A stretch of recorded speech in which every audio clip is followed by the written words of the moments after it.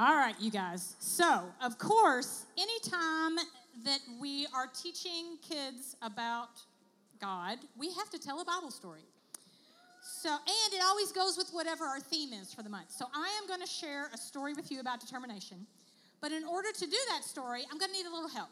So I'm going to ask my good friend Matt Pletz to come up and help me with the story. Everybody give Matt Pletz a big hand. Yeah. All right. Okay. So our story takes place a long time ago.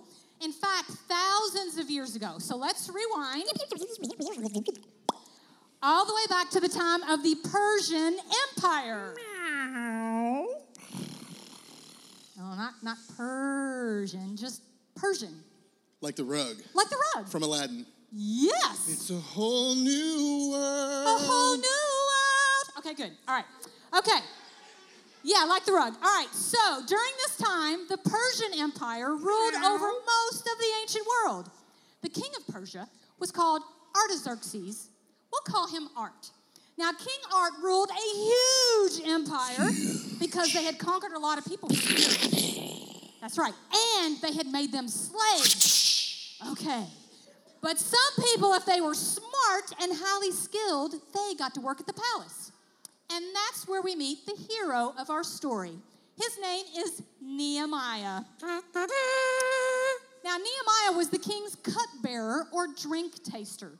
His job was to taste all of King Art's drinks before the king drank them to make sure they weren't poisoned. That way, if there was poison, Nehemiah would die and not the king.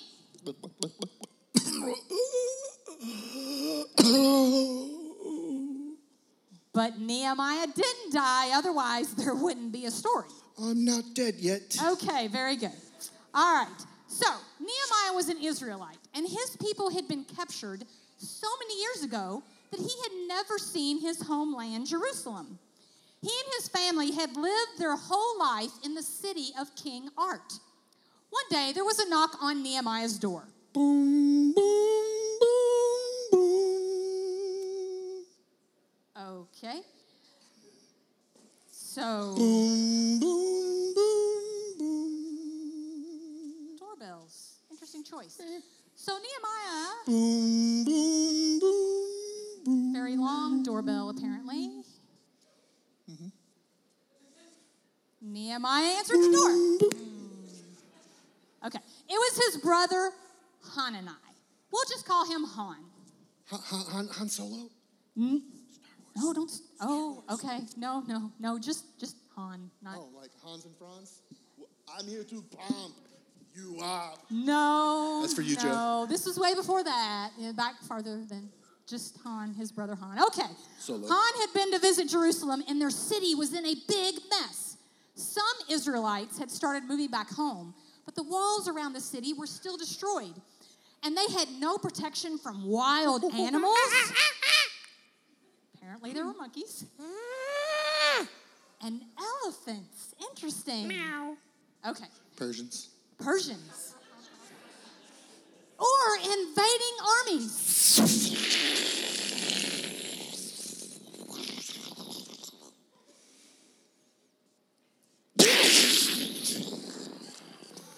Even worse than that, their neighbors were making fun of them because their city was in shambles.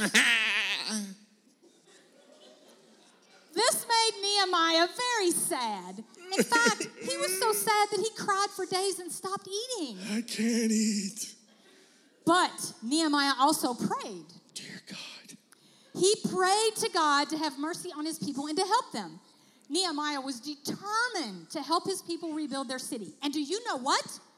God answered Nehemiah's prayer, because the next time that Nehemiah came before King Art, the king noticed how sad he was, and he asked Nehemiah, "What's wrong?" Nehemiah told him everything, and he asked the king if he could go to Jerusalem to help his people rebuild the wall. And King Art said yes. So Nehemiah took off for Jerusalem.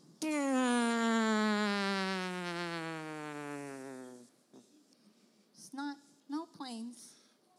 No. Me, me. No. No, they pretty much traveled by animals, so like camels, donkeys. Oh, donkeys, yeah. Yeah. Nah.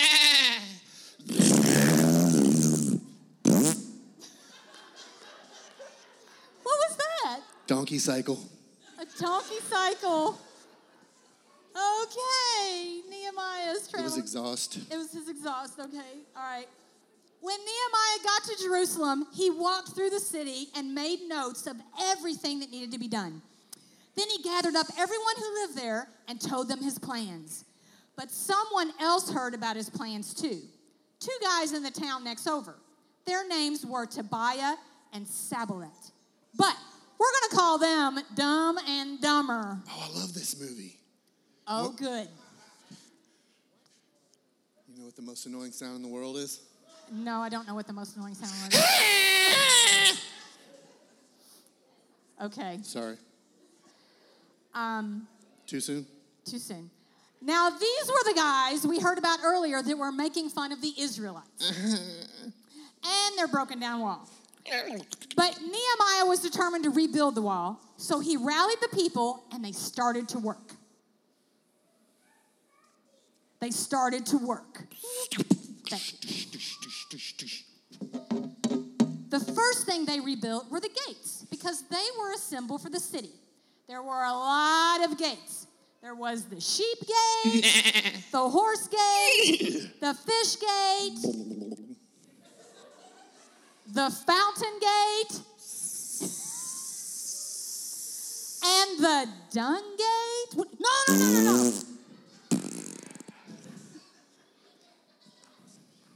Okay. Are you done?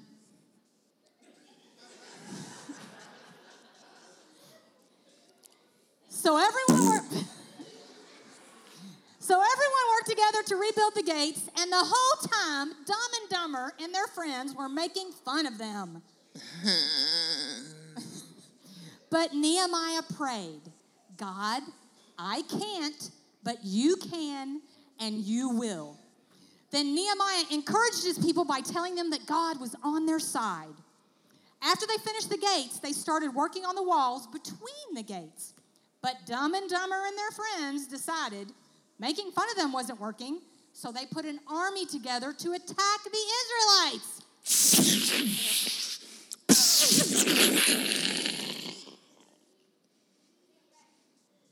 Got anything left?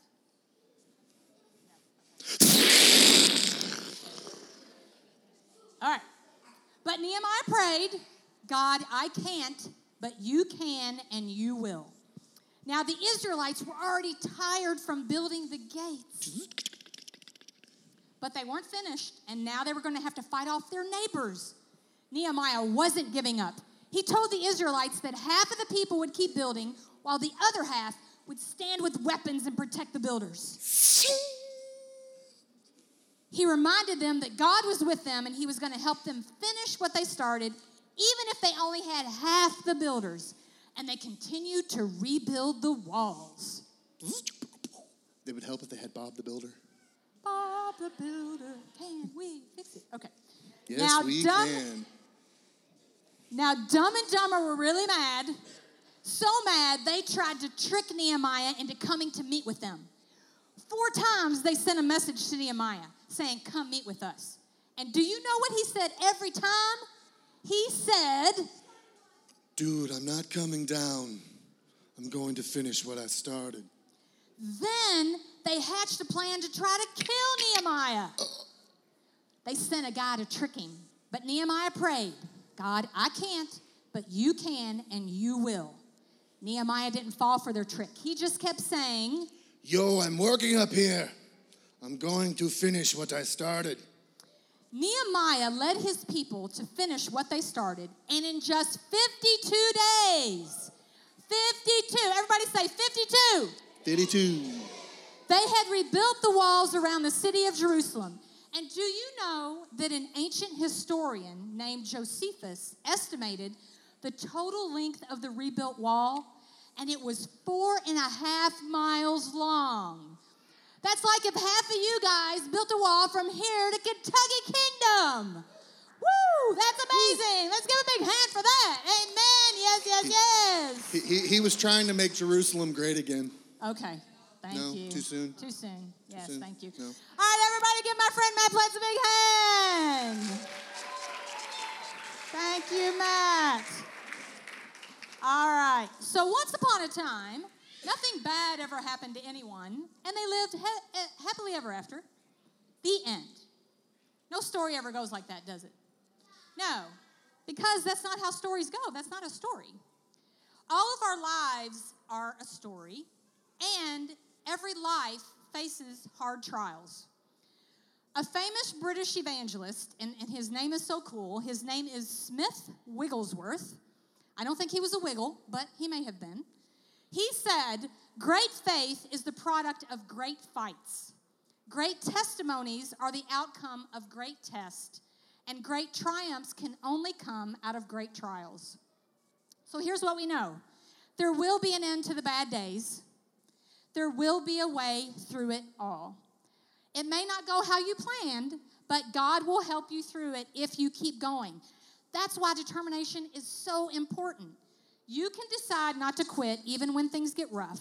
You can decide that it's worth it to finish what you started. Nehemiah knew it was worth it to finish what he started. He was a perfect example of humility and confidence.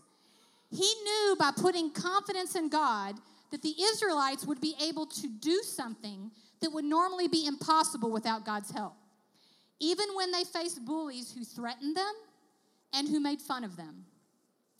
Nehemiah prayed with humility, God, I can't, but then he prayed with confidence, you can and you will. That's true for practicing your piano skills, kids. It's true for doing that homework that's really hard, trying to be a better reader, trying to learn those math problems. It's the same thing when you're trying to learn how to kick your soccer ball into the net. You practice over and over and over again. Or you're trying to shoot a basketball into the hoop for 3 throws and you keep missing, but you don't give up. And parents, it's true for our finances, our relationships, our marriages, our jobs, and our faith. Doing the work that God calls us to do, being the person that God calls us to be, it's really hard sometimes. And you will be faced with enemies, the enemy that beat you down and beat you up. And you will have days when you are tired and you can't go on. But we need to remember Galatians 6:9. Let us not become tired of doing good. At the what?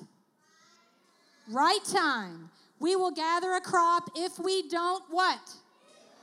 That's right.